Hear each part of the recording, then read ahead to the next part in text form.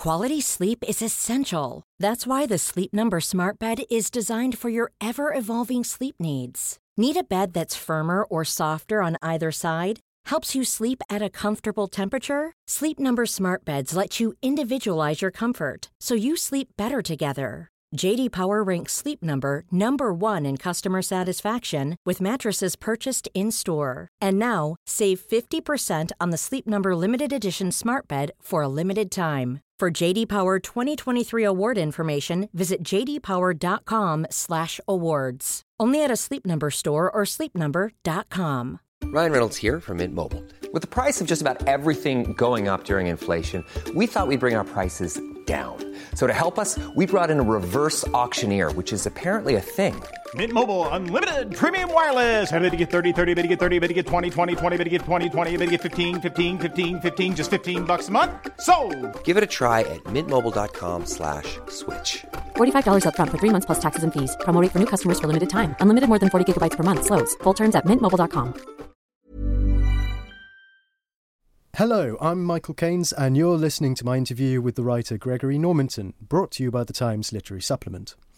Gregory's books include a collection of aphorisms, 2 translations of classic French books for children, 2 collections of short stories, and 4 novels that range across history from the medieval period up to that far more horrific time known as the early 1990s. The new Normanton novel, The Devil's Highway, is published this month by Fourth Estate, and my advance copy features this formidable description on its back cover. 3 journeys, 3,000 years, 1 destination. We are all on the Devil's Highway. Gregory, welcome. Thank you very much. Thank you. Can you say a little bit, first of all, about those 3 journeys, about who's making them, when they're making them, where they're all going? Sure. Well, I suppose the spiel is that I wanted to write a book that was epic in scope, but kind of intimate in scale. So it takes place in one place, but at 3 different moments in history. The place is a little area of heath, well, quite a big area by English standards, of heath and now pine plantation, just above where my parents lived and where I grew up in North Surrey. Surrey we tend to think of as sort of leafy stockbroker belt, but this area where I grew up on the Berkshire border is a little spikier, at least in terms of its topography, and so it's an area that was Bagshot Heath, and Daniel Defoe writes about it, and I quote him at the beginning of the book. But anyway, just above my parents' house, there's about 4,000 acres of heathland, what survives of heathland, largely thanks to the MOD that uses it as training ground. And then running through the rest of it, which is mainly pine plantation, you've got a Roman road, which popularly is known as the Devil's Highway, because I suppose folk perception was that only the devil could have built something so straight and wide and strong, not thinking necessarily that it was Roman. And just above that Roman road, there's an Iron Age hill fort. And so this was kind of the landscape that I wondered about as a child with my parents. And particularly as a teenager, I sort of discovered it with my dad, or rediscovered it in more depth. And so, as is the case, I suppose, anywhere on this crowded, rather ancient island, you only have to look and go a short distance before you find yourself stubbing your toes against the ghosts of the past. So I've always wanted to write about this landscape, and for years and years I wasn't quite sure how to go about it. Because my experience of it has been as a local birder and walker and a conservationist, and I've come up, occasionally in conflict with other values about the land. We've always had problems with bikers and arsonists and so on and so forth, because it's very combustible heath. It's too tempting, and so that's kind of the contemporary story.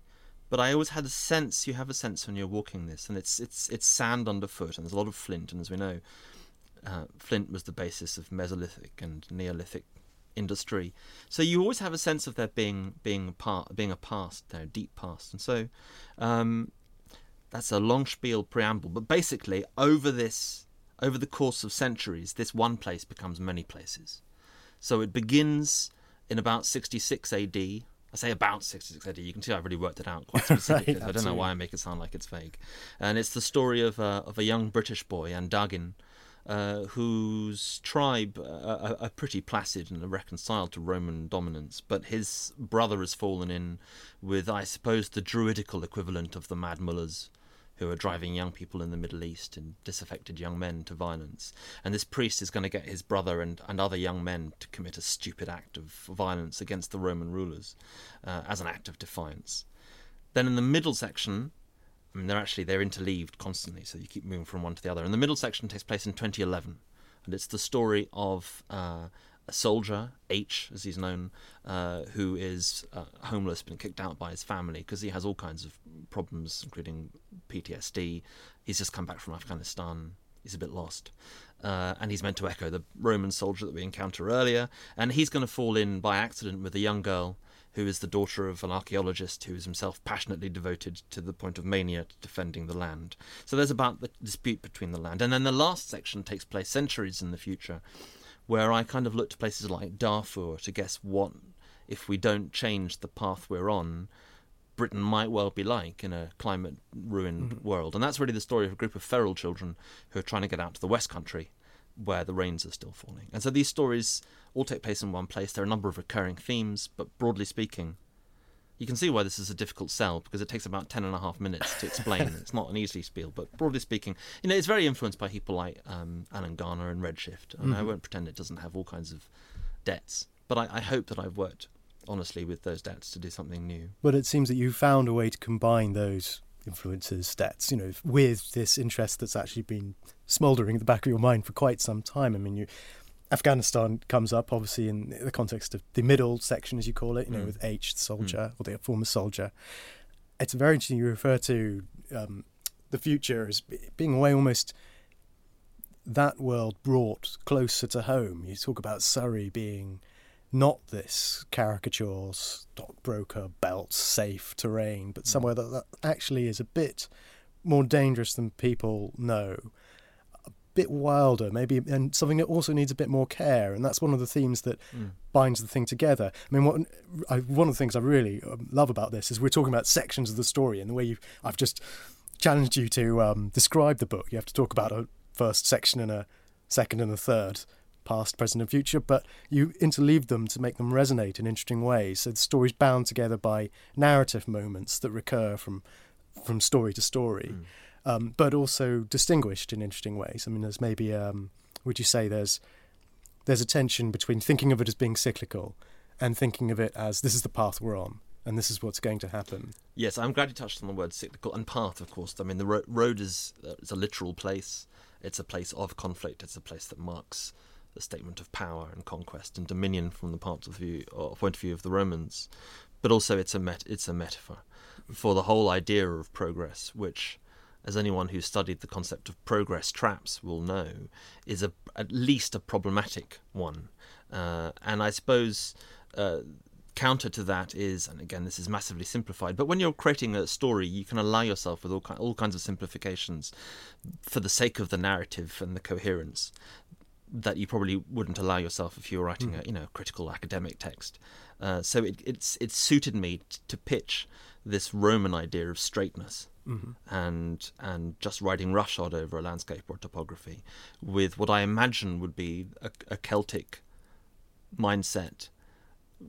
I mean, the boy himself is influenced by his mother. That the Celtic tribes themselves are perhaps already becoming increasingly warlike and masculine. But that the boy in Dugin is in touch with a different kind of thinking, which is already old when he's arrived on the scene. Right. Which is more to do with cycles of the seasons, but also the idea of the cyclical, the idea that we repeat things that we're almost doomed to repeat things. Right. Yeah. And that seems to me to be probably truer to human experience, if we were capable of seeing it in the aggregate, than the idea that we are heading in a Hegelian sense. Yes, from right. Some kind of Whiggish darkness to light. progress. Yes, the exactly. way forward. Yeah. I mean, and I suppose broadly speaking, politically, I am what an American would call a progressive. But I'm glad that we don't live in America for a host of reasons, but from a really trivial reason that I wouldn't want to use the word progressive, because I don't think the word progress actually serves us very well, because it's a myth. And myths are fine. We need myths. We need to have a relationship with myths that recognises that's what they are. The problem is that we're not conscious that half the stories that rule us are just that. Yes. And so they become kind of toxic stories. Well, it's funny. I mean, it seems we go through phases of storytellers needing to recreate, refashion myth, refashion fairy tale, all these old things come around and people try to rewrite Shakespeare, Homer. Here, I mean, you talked about wanting, in a way, it's the wrong phrase, this isn't the phrase you used, but scaling down maybe the epic to really the decisions that one or two people make, and how that affects the world around them. I think you mentioned H, but there's Bobby, isn't there, the girl he meets at the Iron Age fort. Is that right? They meet That's there, right, yes. and they have a conversation. It's really quite revealing about the landscape and people's attitude to it.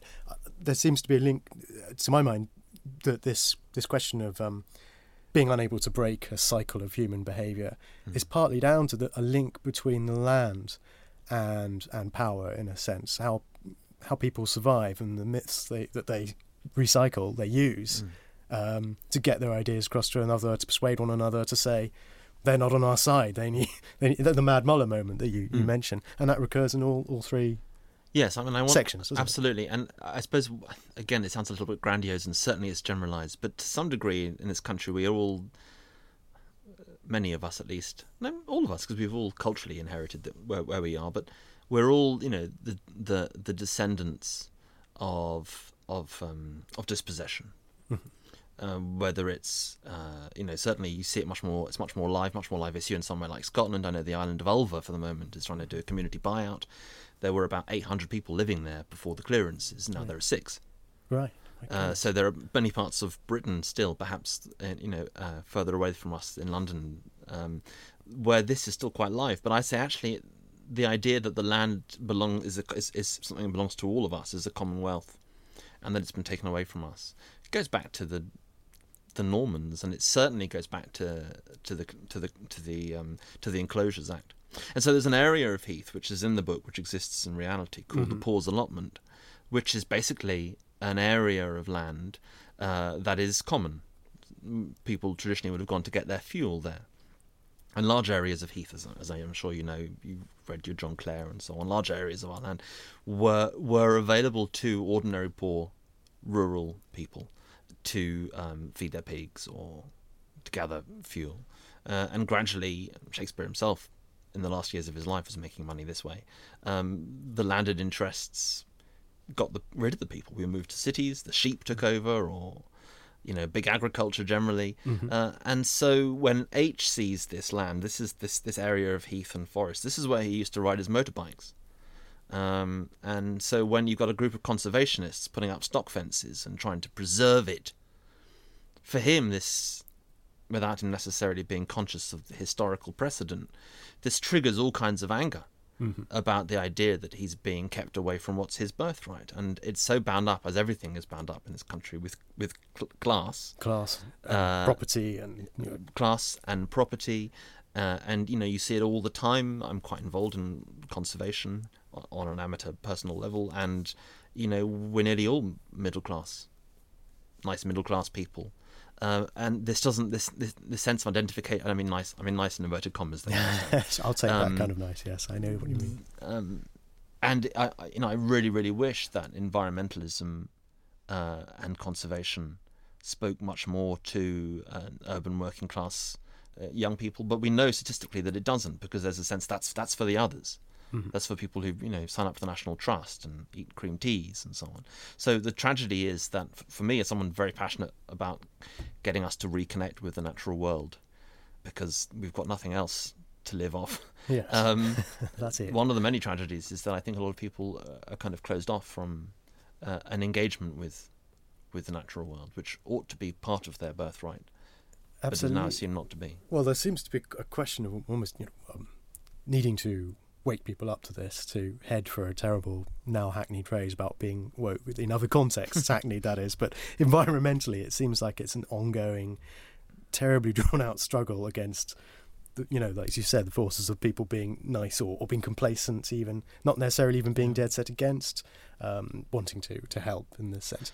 I mean, I've been trying for years and years to work out how to bring together my concerns as a citizen about the environment with my concerns as a writer. And one of the fundamental problems about writing about any political or social issue is that it becomes polemical, and unless you're an extremely good polemicist, it's going to be bad literature. It's hard to pull off, isn't it? Even if your aim is simply to try and persuade people, fold their arms and settle in, and they don't want to hear an argument. I mean, I there's a very short story of yours I really like, called Visitor's Book, in which it's set in what, it's not, the tone isn't very much like Devil's Highway, I think, but it's set in one place, isn't it? And it's really a story told from the outside. It's people coming to this place, talking about one particular guide who you sense cares passionately about it, but for some of these visitors cares slightly too much. They're the people who don't want to get the message.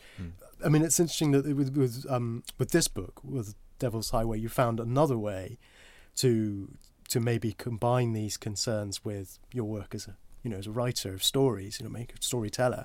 Did the voices, these are three sections or three stories in parallel that have completely different sort of tones. I mean, did that spring fully formed into being? Did you work towards that? I mean, I think you're a very good natural ventriloquist. Did you just know how it was going to be? I mean, I think this is true for a lot of voice-driven writers.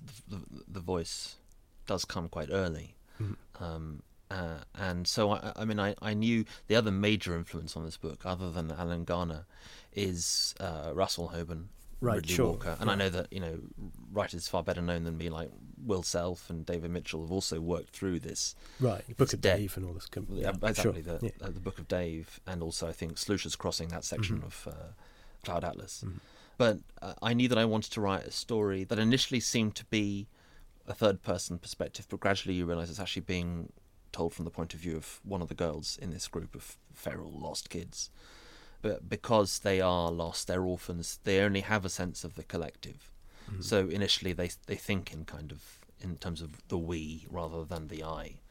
And I knew that I wanted them to speak in a kind of degraded English, because as Russell Hoban models so compellingly in Ridley Walker,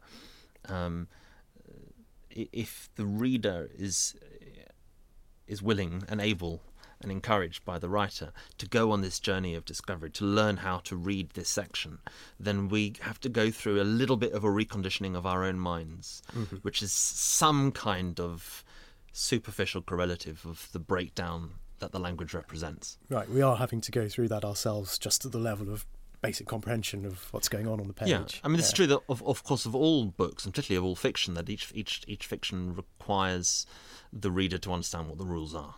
And the writer's job is to try and meet the reader at least halfway, rather than just expecting them to come up to them and follow this difficult obscurity. So it's not about trying to obfuscate or trying deliberately to make something ugly, but it is about trying to do what I suppose stylists are always trying to do, which is to find absolutely the right voice, the right idiolect for the content and for the themes of the book. So yes, that section was the hardest to write by a long, long way. Right. Simply because, although I'm not a linguist, so I'm sure linguists would say there are all kinds of things I've done wrong in my vague assumptions about how language might evolve in a climatic and social and economic breakdown.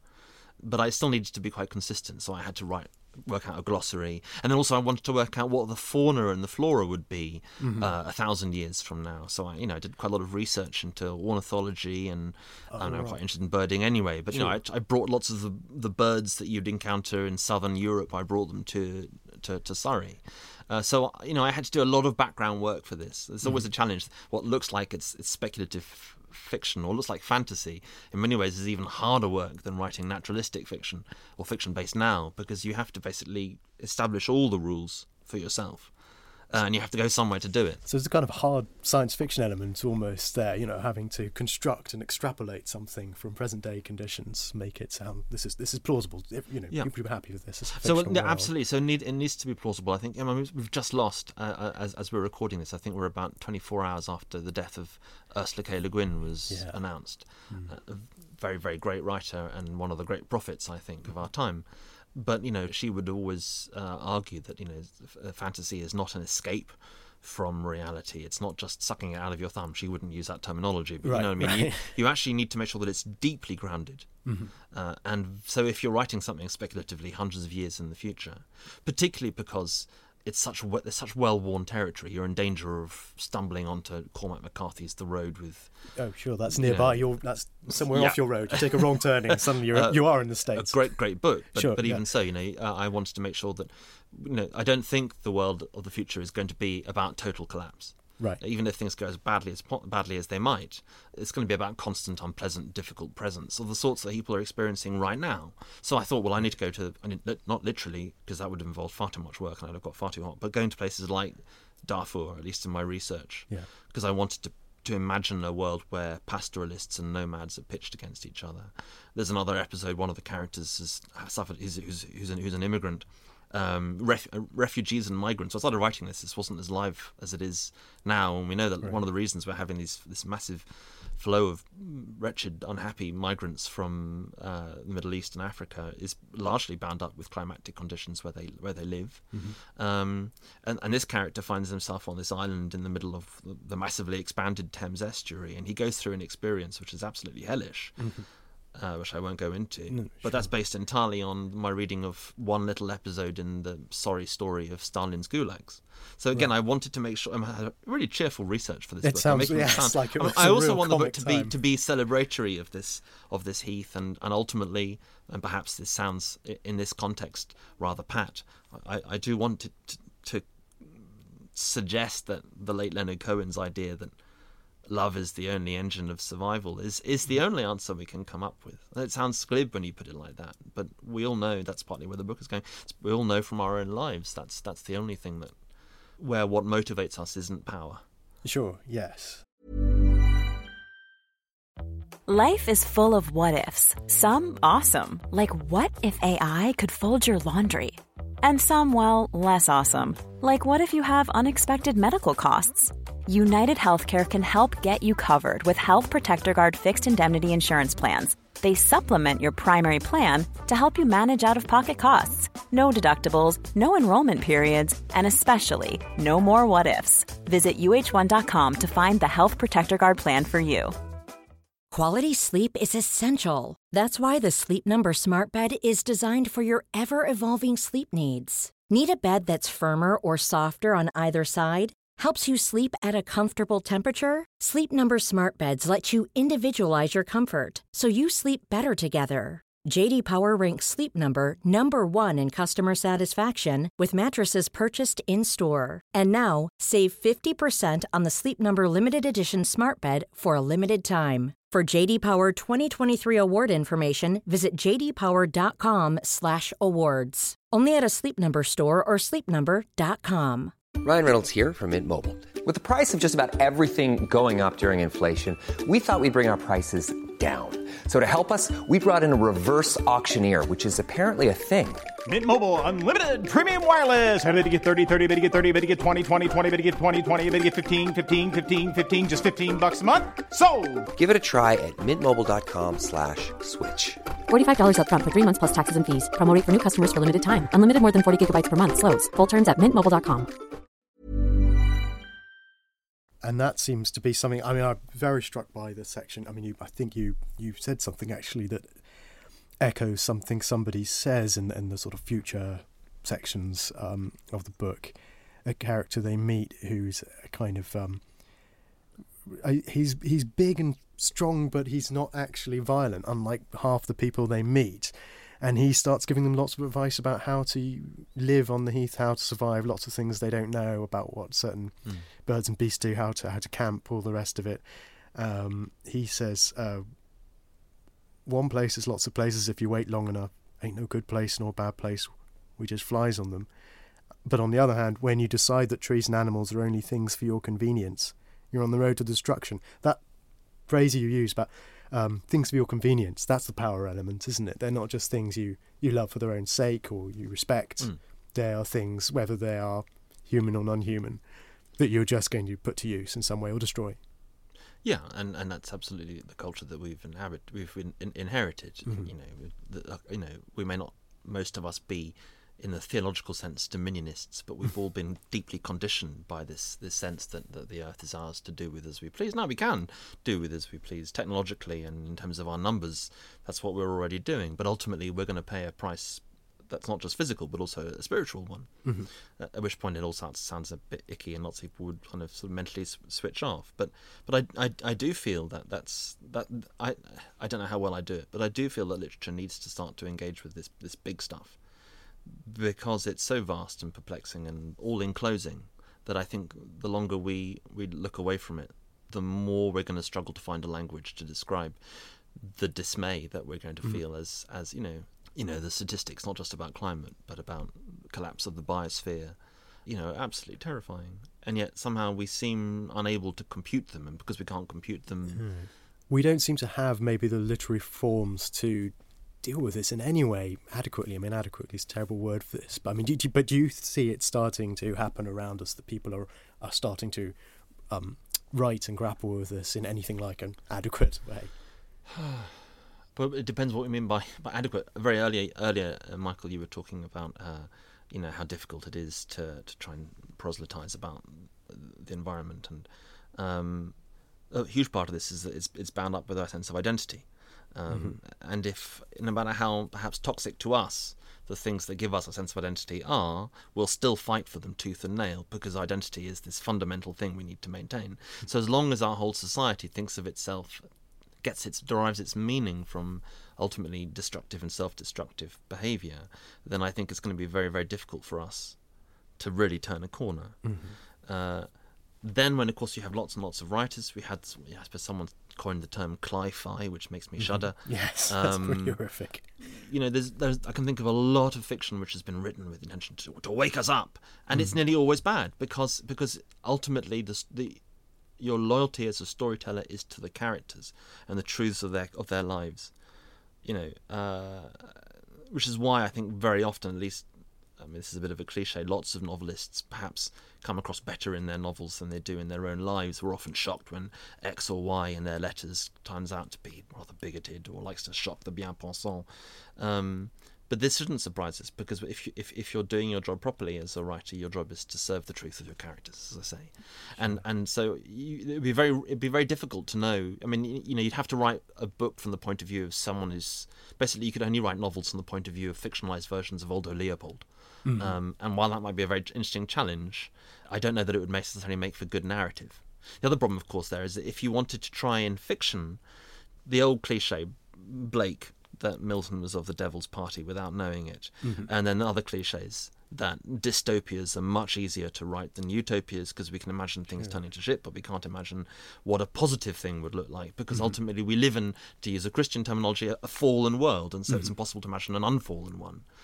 So if you're trying to write fiction that is sort of futurologically engaging and positive thinking for the future, which is often I hear from environmentalists, why can't you write a novel about how things could be wonderful if we can do all this You really stuff? asked that question. Oh yeah, I've been asked this question many times, and I've tried, but fundamentally the point is you need conflict. You need you need things to be problematic. I mean, the only attempts I can think of to write ecological utopias, one would be a book called Ecotopia by a guy called Ernst Kallenbach, who was writing in the 70s. I don't know if you know it. No. And it's not a very good novel. But what's interesting about that, and I mentioned Alistair Gray earlier, Alistair Gray also wrote a book called The History Maker, which is a very minor book of his, and not very well reviewed, but I rather like it. And that's set in the Scottish borders. And imagine a situation where technology has basically solved all our needs to feed ourselves. Right. So he's going to imagine a utopian scenario where we don't have to exploit the environment anymore, because we've got these incredible machines that just generate all our food artificially. But he imagines that these tribes get together and they have violent war games. Right. And Ernst Kallenbach has a very similar idea, that although this is eventually, his world is basically the coastal California and Cascadia, Oregon and Washington break off from the rest of America and form an ecologically sustainable society. But they too have violent war games. And what's interesting about both those things is that they would be utopias that recognize that we have destruction in us. We have violence in us. And one of the problems of utopias is it always imagines that we can do without that stuff. And of course, if we try and suppress it, it'll come out anyway. Well, that's very far from the devil's highway, isn't it? In the world in which, well, I don't mean in a bad way. I only mean in the sense that this is a place in which war games, in that sense, are completely unnecessary, and at all times been grappling, shall we say, with a world that is distinctly fallen, shall we say. Well, look, here's hoping that Devil's Highway proves to be immensely popular and gets across its formidable message to as many readers as possible. In this week's TLS, there is, of course, a thumbs up review from J.E. Griffiths, who thinks it's terrific and calls it psychologically pitch perfect, but also a book that runs at a cracking pace, which sounds like a pretty good combination. Gregory Normanton, thank you very much for coming into the studio and joining us. Thank you very much for having me. Mom deserves the best, and there's no better place to shop for Mother's Day than Whole Foods Market. They're your destination for unbeatable savings, from premium gifts to show-stopping flowers and irresistible desserts. Start by saving 33% with Prime on all body care and candles. Then get a 15-stem bunch of tulips for just $9.99 each with Prime. Round out Mom's menu with festive rosé, irresistible berry chantilly cake, and more special treats. Come celebrate Mother's Day at Whole Foods Market. When you make decisions for your company, you look for the no-brainers. And if you have a lot of mailing to do, Stamps.com is the ultimate no-brainer. It streamlines your processes to make your business more efficient, which makes you less busy. Mail checks, invoices, legal documents, and everything you need to keep your business running with Stamps.com.